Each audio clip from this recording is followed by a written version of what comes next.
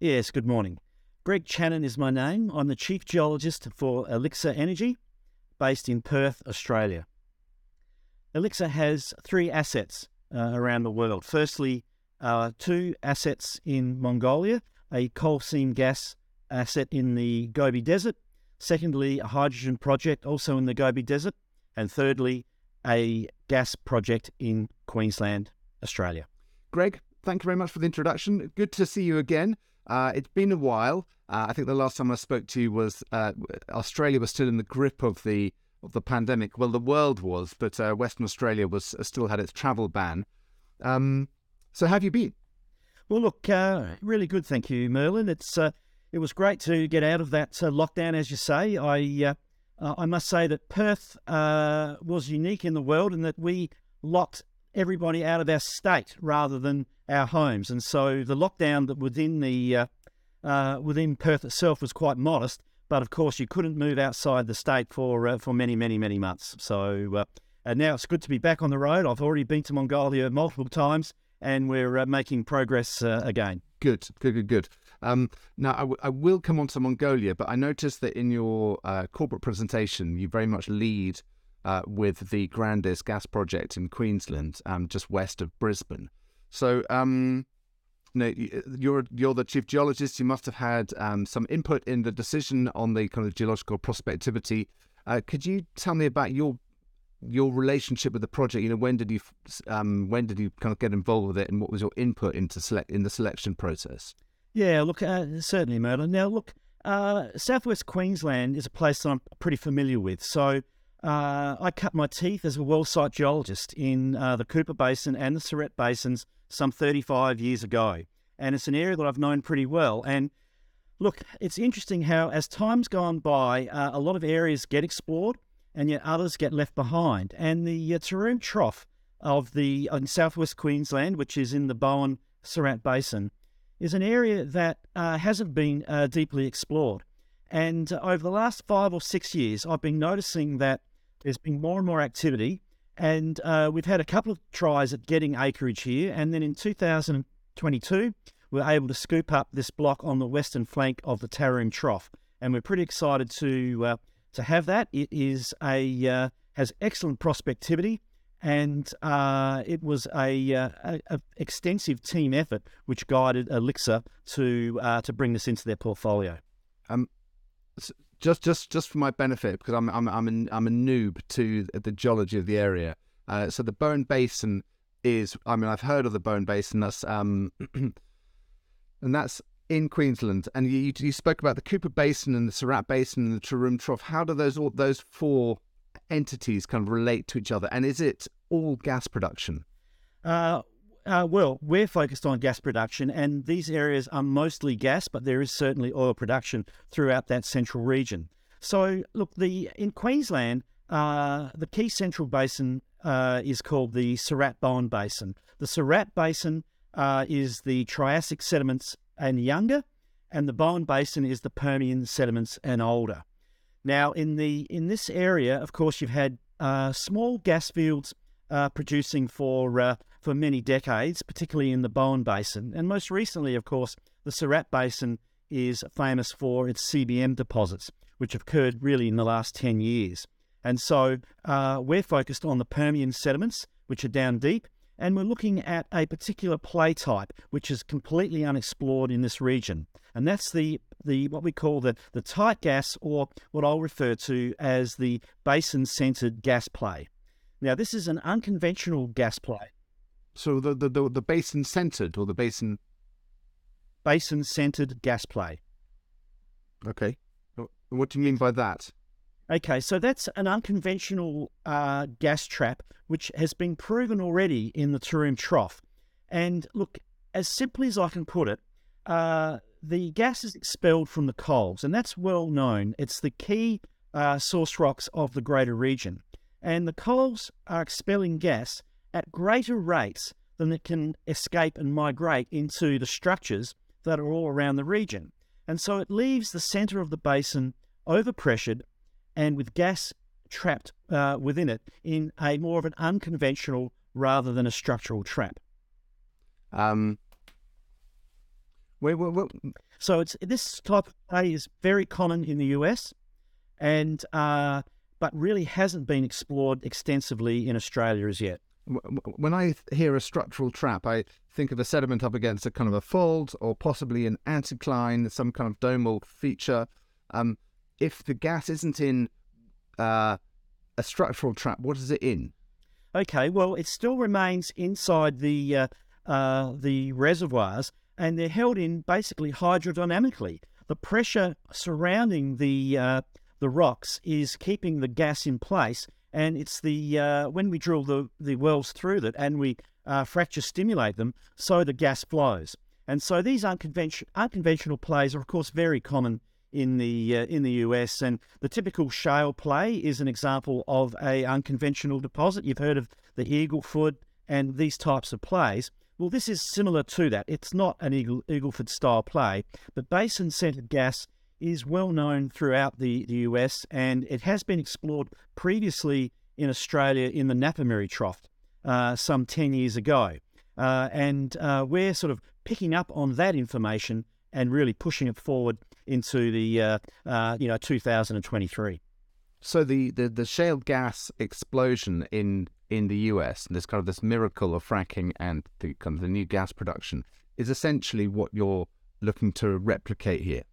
Yes, but in a slightly different play type. So we're looking not in actually shales at all. We're looking in the sandstones and the coals, and that's the real key.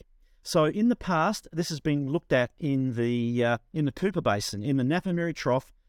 Santos and a lot of international oil and gas companies were exploring for this.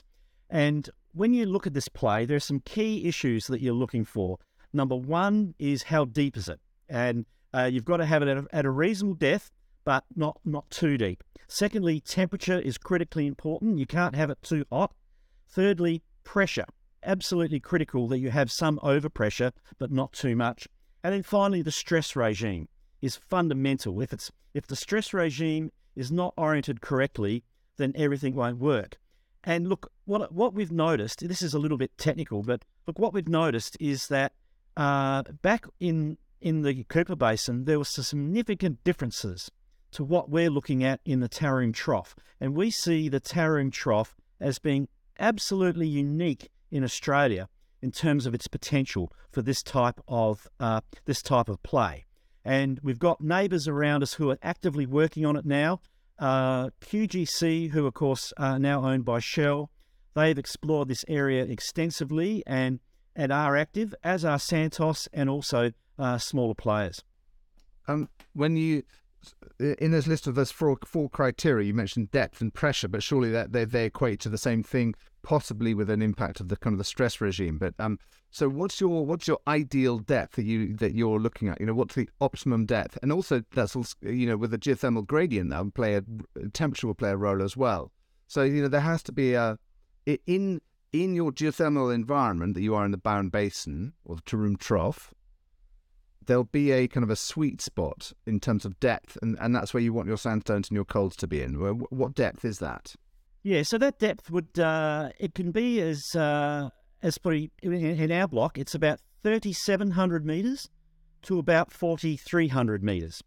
And look, you mentioned pressure. Look, obviously, a normal pressure gradient is represented by the hydrostatic gradient, which is simply the water on top of the rock. But of course, in this part of the world, it's overpressured. And so the overpressuring assists with our ability to produce it, because you get additional pressure associated with the introduction of source rock gas, and then secondly, as you mentioned, Merlin, the stress regime. And of course, the stress regime present day in this part of the world is generally strike slip. And what we've been doing in our analysis in Elixir is we built some mechanical earth models which took into account all those factors that I've just mentioned and the ones you've just raised. And they're quite complex software, but we've built them ourselves, and we've identified that some of the coals within the section are not either compressive or strike slip stress regimes, but in fact normal. And a normal stress regime is ideal. So we have a normal stress regime coal that is fractured and associated with an overpressured petroleum system, we think is going to be the key to commercial production for the first time in this area. So you effectively in your 1,000-kilometer block, and within your, I mean, you've got in your 3C number, you've got almost 1,500 BCF of kind of target resource. And are you saying that within that you can map areas where you can model areas where there's a normal stress regime, which will be your priority targets? Yes, and though it's not so much aerially as it is vertically, actually. Some of the vertical stratigraphy is normally pressured, whereas some of it is in strike slip, and that is the absolute key. So, and how do you pick that out with seismics? I mean, do you kind of try and identify? Yes, we do. We use seismic, and we also use well logs from the existing penetrations. Now, it's probably worth mentioning that surrounding the block, wells have been drilled by QGC going back about a decade ago. And those wells are in the public domain now. And each one of those wells intersected a gas target and produced gas. The largest rate, I believe, was about 3.5 million cubic feet per day from Daydream 1. However, that was an instantaneous rate, not a sustained rate. But that's the headline number that is in the records from the government where QGC lodged their information. And so it's our challenge to try and get those sorts of rates on a sustained basis rather than an instantaneous basis. Bear in mind that our first well, which will be called Daydream 2, is actually only a couple of kilometres away from Daydream 1, which is further to the west, just outside our block. And do you envisage importing the kind of the fracking skills and the technique from the US, or maybe it already exists in Australia? And I guess the question is this going to be kind of a frack play? Well, look, there will be fracture stimulation involved. I think that's almost certain at this stage. In terms of the technology, it's going to be a combination. Look, we will use the US base as a start because, of course, their expertise there, and they've been doing it for many years. But we're going to be doing some quite different techniques, actually, in terms of the types of frack we're going to use and also the way we're going to complete these wells and the way we're going to produce them. And in fact, there's going to be quite a research and development component to this. We're going to be doing things in this well at Daydream 2, which have never been done in Australia before. Can you give me some examples of kind of the way that you're? I'll give you one very specific one, and that's around the when we do fracture stimulate, we're going to be using a micro proppant. So when normally you fracture around the world, and look in Australia, fracking in the Cooper Basin and in parts of Queensland has been going on for I think 50 years almost. Actually, there's nothing new about it. It's a safe technology. It's done in very deep rocks, as are these. There's no issues with the surface whatsoever. And normally, when you push fluid into the rocks, you use a proppant, which is typically a sand or some sort of spherical ball, if you like, that's a very small size, to keep those fractures open. And what we've seen from our research is that you can use micro-sized proppants, which are literally grains the size of flour, so very, very small, to start seeding these fracks. And it's been very effective, particularly in coals. And so that's something that has never been done before in Australia, using a micro proppant to frack open a coal seam. And we think this could be the key to opening up the productivity in this part of the Taroom Trough. Now, obviously, drilling a 4 kilometre or thereabouts, plus or minus 10%, kind of a 4 kilometre well, and fracking it is quite a thing, isn't it? I mean, it's going to take a bit of time to do and to design and to carry out and then to test. Can you just give me some indication of the process for designing that, how much time you expect and when you can ideally expect results from it?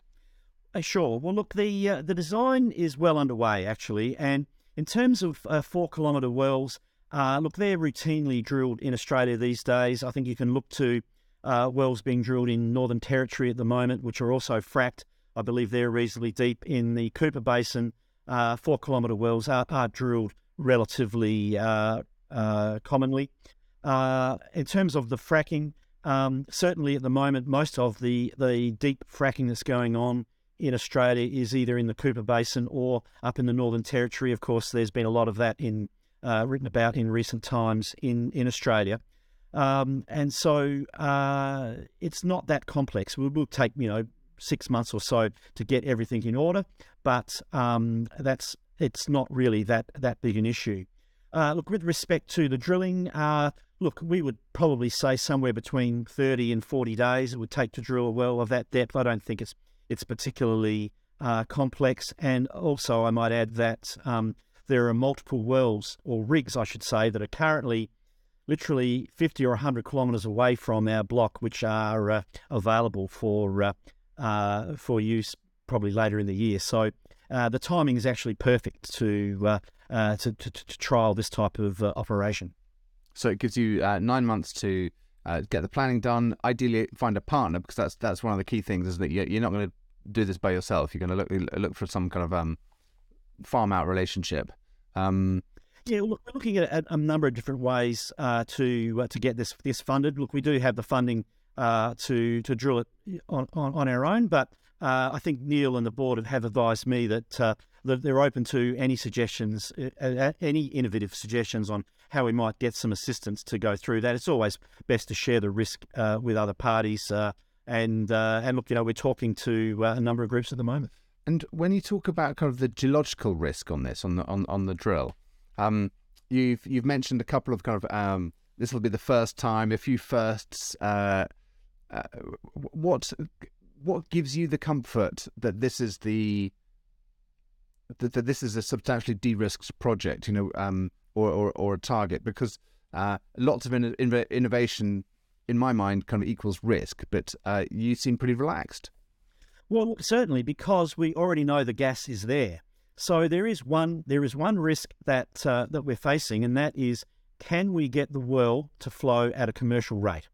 So as I just mentioned previously, there is gas in every direction already discovered in this play. So the play is proven without any doubt, and that's why ERCE, who are our independent reserve auditors, gave us some 400 BCF of contingent resource. So that resource is already there. That's only in the sands. So that is kind of ready to be produced. All we've got to work out is how we will break open the sandstones to get it going. And then, of course, the other part of it is the coals. Now, the coals have never been done before, so that's why that's a prospective resource of some 1.5 TCF. So there's almost 2 TCF in total, split between the coals and the sandstones. So we know that the gas is present because it's been logged and tested in wells surrounding our block. There's no debate that the gas is present. The challenge is how to get it out.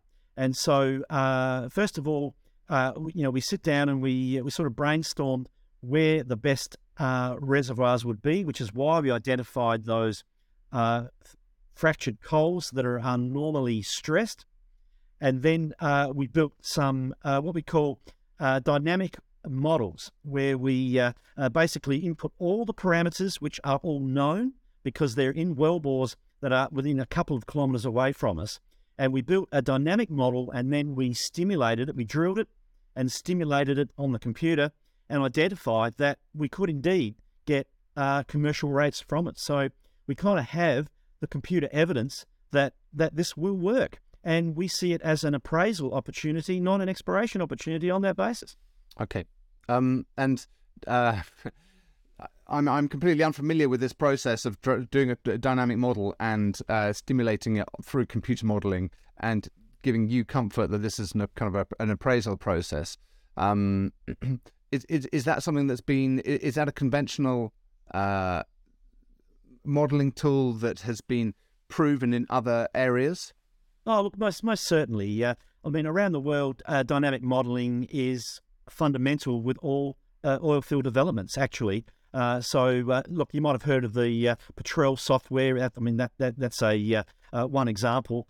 We use different types of modelling software, and look, it's actually quite common. In fact, every fracture stimulation that would go on in the world would be modelled prior to it going on to ensure that you get your desired result. So, in fact, it's really a very common procedure. What's, I think, important is the recognition of the mechanical earth model, which is unique and, I guess, bespoke to what Elixir have been doing. When we feed that into our dynamic model, we get a significantly different result to if you'd just been, look, we always just use the default, if you like, Merlin. You know how computer models work. Use the defaults to get the standard answer, but we certainly did go down that road. Thank you. Just going back to the 500 BCF of contingent resource in the sandstones and the 1.5 TCF of prognostic resource in the coal. Is that a function of there is 3 times the amount of vertical thickness in the coals, or is it 3 times more productive, or is the sandstone 3 times the aerial extent? So what's the relationship geometrically and between the sandstones and the coals, please? Well, actually, Merlin, it's a combination of all 3, actually. I couldn't really say it was one or the other. It's volumetrically guided, both vertically and horizontally, and also relates to the confidence of how far you see the coals going. So it's not easy to explain. It's calculated volumetrically, but at the end of the day, look, I might say that by the time we're successful in our coal appraisal, it'll probably be about 50-50. But at the moment, there's more prospective resource than there is contingent. Okay, good. And when you put that Daydream 2 well down, you will be going through the sandstone presumably first, and then the coal underneath. Is that correct? And you'll be hitting both targets. Oh, absolutely. And they are a little. They are interbedded, so there'll be multiple examples of each. Coal and sand. Good, and that whole package will sit within that 3.7 to 4.3 kind of depth window. Yeah, I think you're right. That is about the sweet spot. Any shallower than that, and of course you risk in our area, specifically in our area, you do risk the gas not being trapped and leaking off. And any deeper, and the permeability gets really too small, and you can't flow it. But and that can change. That's specific to our area, and that can change from area to area. And you also mentioned temperature as being a kind of a constraining factor, so perhaps it can get too hot if it goes any deeper. Well, exactly, and of course, what we've found is that the geothermal gradient or the temperature gradient in this area is quite modest compared to other areas like the Napperary Trough. So there are a lot of reasons, like I've mentioned earlier, with respect to temperature. Also, CO2 is another issue as well. That back in the Napperary Trough, CO2 was present in quite significant quantities, and it was very hot and difficult, too high pressure to frack. Whereas in the Taroom Trough, the temperatures are right. We think the depth is at the right location. The stresses appear to be more reasonable, and from all the records we've seen, very little, if any, CO2, which is a great thing. Now, I know it's not a kind of a geological question, but the federal government has kind of thrown a spanner in the works in eastern Australia on the gas extraction. They're putting in a whole load of parameters. Can you just give me a quick update on that, please? Yes, well, certainly the timing's not great on the government, getting involved in our business on the east coast of Australia. Look, the reality is they've announced that they will put a cap on the price of gas in the domestic market, and that price actually is not unreasonable. I believe it was $13, which actually there's no issue with that at the moment. Now, I guess moving forward to the future, though, what people are worried about on the east coast of Australia is not the price, but the supply. And the supply is looking troubled. And we've had several organisations AEMO and a few others coming out and saying, look, there's potential for a real gas crunch coming and that we need more gas supply. So we feel that this gas, which of course is can be quickly brought on because it's only 35 kilometres from the Wallumbilla gas hub.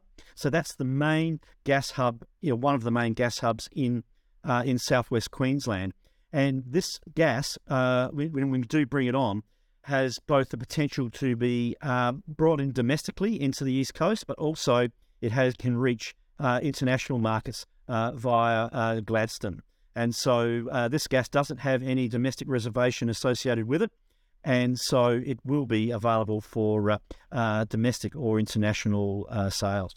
So if the international price is a lot better than the capped federal price, that you would just drive the gas off, it would be driven offshore. Well, look, I mean that would be the assumption, unless of course the government decides that's not the case. But at this, we're awaiting the guidelines, which I believe are coming out in May or June. But I mean, Merlin, look, the strong view from producers on the east coast of Australia is that there's more work to be done in producing more gas, and Australia needs more gas, full stop, as a transition fuel, without any doubt whatsoever. So, look, I think the gas prices as quoted is certainly not something that is restrictive to us. We can certainly work within that, and you have both markets available to us. So we think that there won't be any issues in bringing this forward. And can you get to the international markets through the Wallumbilla gas hub? Absolutely, yes. Okay, and what's the spot price at the moment? Actually, look, that's probably one step too far. I mean, I was going to say maybe it's $12 or $13 US, but look, to be honest, I don't know. This week. It was. I would, if you knew. I mean, I was just trying to understand where that price cap came from. Is it kind of saying let's keep things steady at the moment, or was it just some far dated price which is well above the market? But no worries. Now, Mongolia. We mustn't forget Mongolia. We've been speaking for about 25 minutes about Australia, but I like the fact that you've made kind of quick progress in Mongolia on the coal bed methane there, the coal seam gas. You've run a pilot test. You've got some work programs. In the presentation, you talk about kind of what you're going to be doing in 2023. Perhaps you could just kind of quickly summarize the pilot testing and what you're planning to do this year. Yeah, look, certainly. So, look, I guess what we're particularly proud about in Mongolia is that we have, even through COVID, we've maintained strong work programs and delivered on providing a pilot test over the first coal seam gas project in Mongolia. And so, throughout COVID, we've had to work like this on Zoom. I can tell you that at some stages we had Zoom meetings on the rig floor with drillers conversing on which knobs to change and which dials to change to make sure that we were operating properly with regard to our testing and our logging. And that's enabled us to drill two very significant pilot wells. We call them Nongon 8 and Nongon 9. We spudded them in, I think it was November last year. And by December, we had them both online for a pilot gas project. Now, in CBM gas pilots, of course, you produce the water first, and then as the water produces, so you lower the hydrostatic head, you lower the pressure in the coal reservoir, and the gas is dissolved. And what we noticed in our project is that the gas flowed from day one, albeit at low rates. It's flowed at day one, and then as we continued to flow as we continued to flow the water, so the gas rates increased, relatively steady up to a sort of a maximum rate of around 200,000 cubic feet per day. And throughout that time, the water rate remained reasonably steady at about 150 barrels of water per day. So a couple of things to note from that outcome is, firstly, look, 200,000 might not seem like 10 million cubic feet a day, but these are unconventional CBM wells which we can drill and produce in literally almost a pattern program over many kilometres. And of course, in Mongolia, we have a pretty low cost base for drilling. And so, we think that we're on the cusp of something that's truly commercial on that basis. Look, secondly, of course, we're in a desert. It's a high altitude desert in Mongolia, and water is a significant issue, as it is in the Cooper Basin and other parts of Australia. And so it was a relief to us that the water wasn't flowing at extreme rates, which would require us to have to deal with it, either pump it down or have some other use for it. And of course, what we don't want to do is waste a valuable resource like water.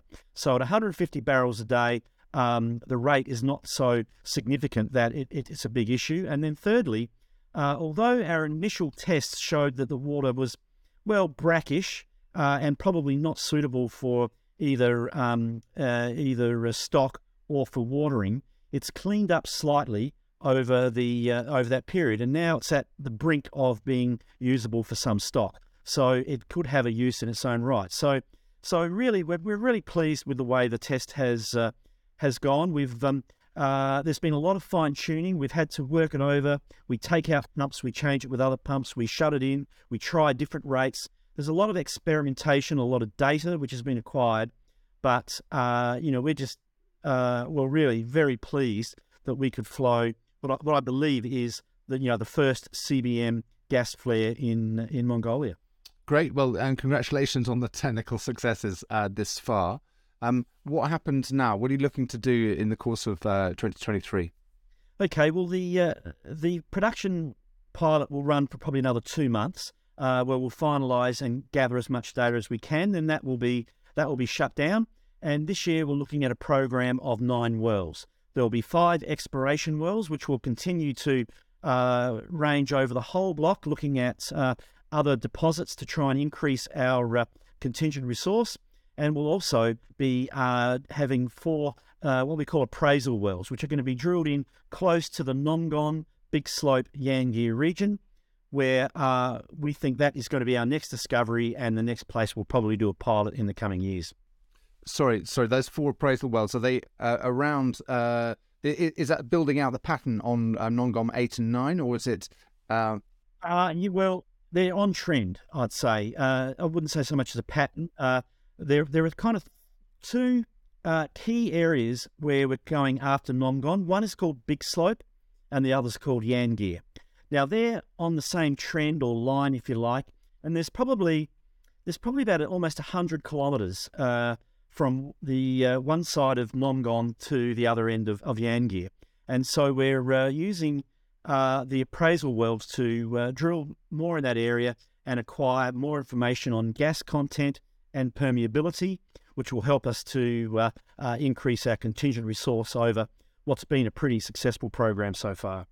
Remind me what your contingent resources are in Mongolia. Oh, okay. So the contingent resource is very modest because we only did it over the Nongon discovery itself, which was literally only over a few kilometres. I think it's of the order of 20 or 30 BCF in the middle case. Okay. And what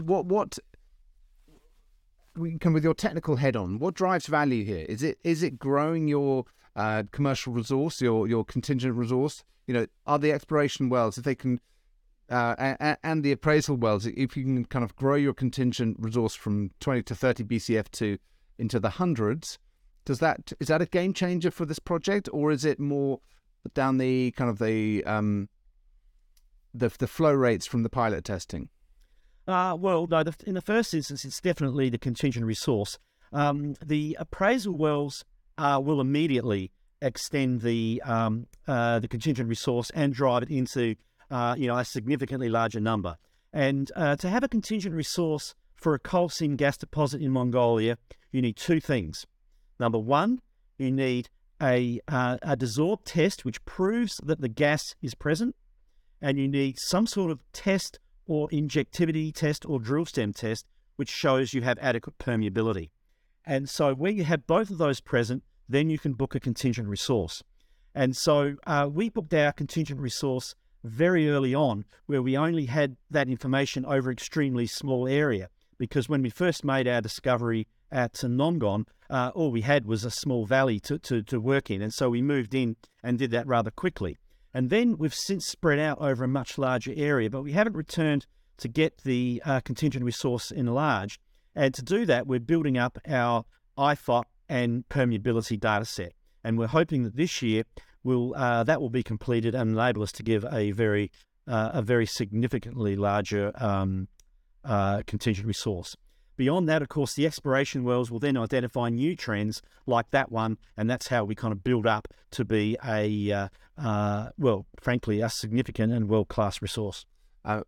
Would you say IFOT, is that the desorption test? No, so IFOT stands for Injectivity Fall-Off Test.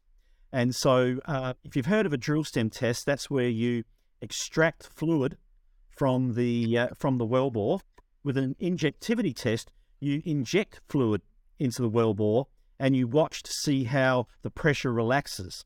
And as the pressure relaxes, so we can interpret the permeability and therefore the ability of the wells to flow via the cleating and the fracturing. Okay, thank you. And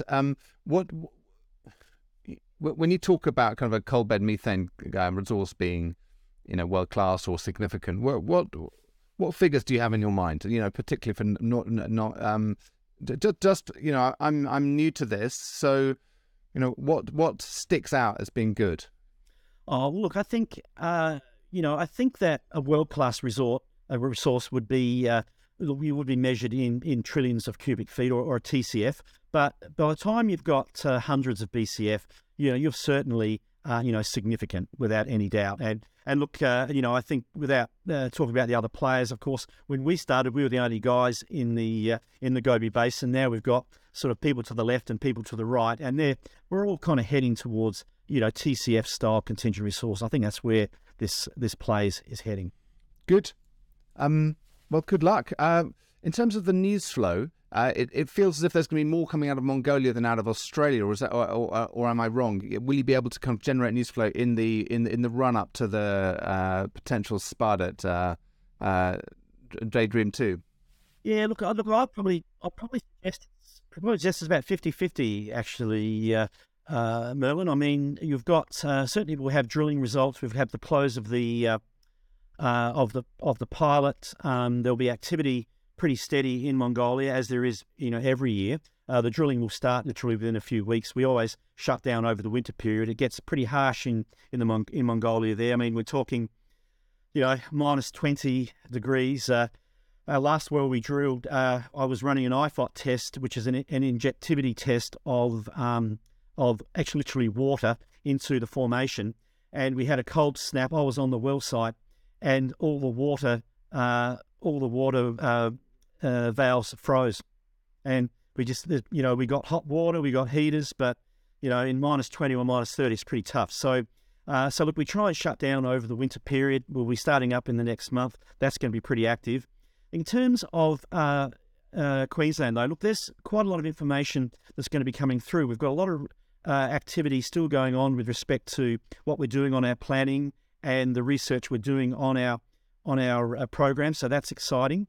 There's a lot of activity surrounding the blocks in Queensland. Actually, I know that there's drilling going on both east and west. So there'll be key data points which we'll be bringing into our program. And then before too long, we'll start ordering the long lead items, putting formal planning in place, securing the rig, et cetera, et cetera. Greg, thank you very much for the update. It's been fascinating hearing what's been going on in the last few years and hearing the latest from the coal face. Coal face, that's exactly what it was. Okay, well, Merlin, it's a pleasure to speak to you as always.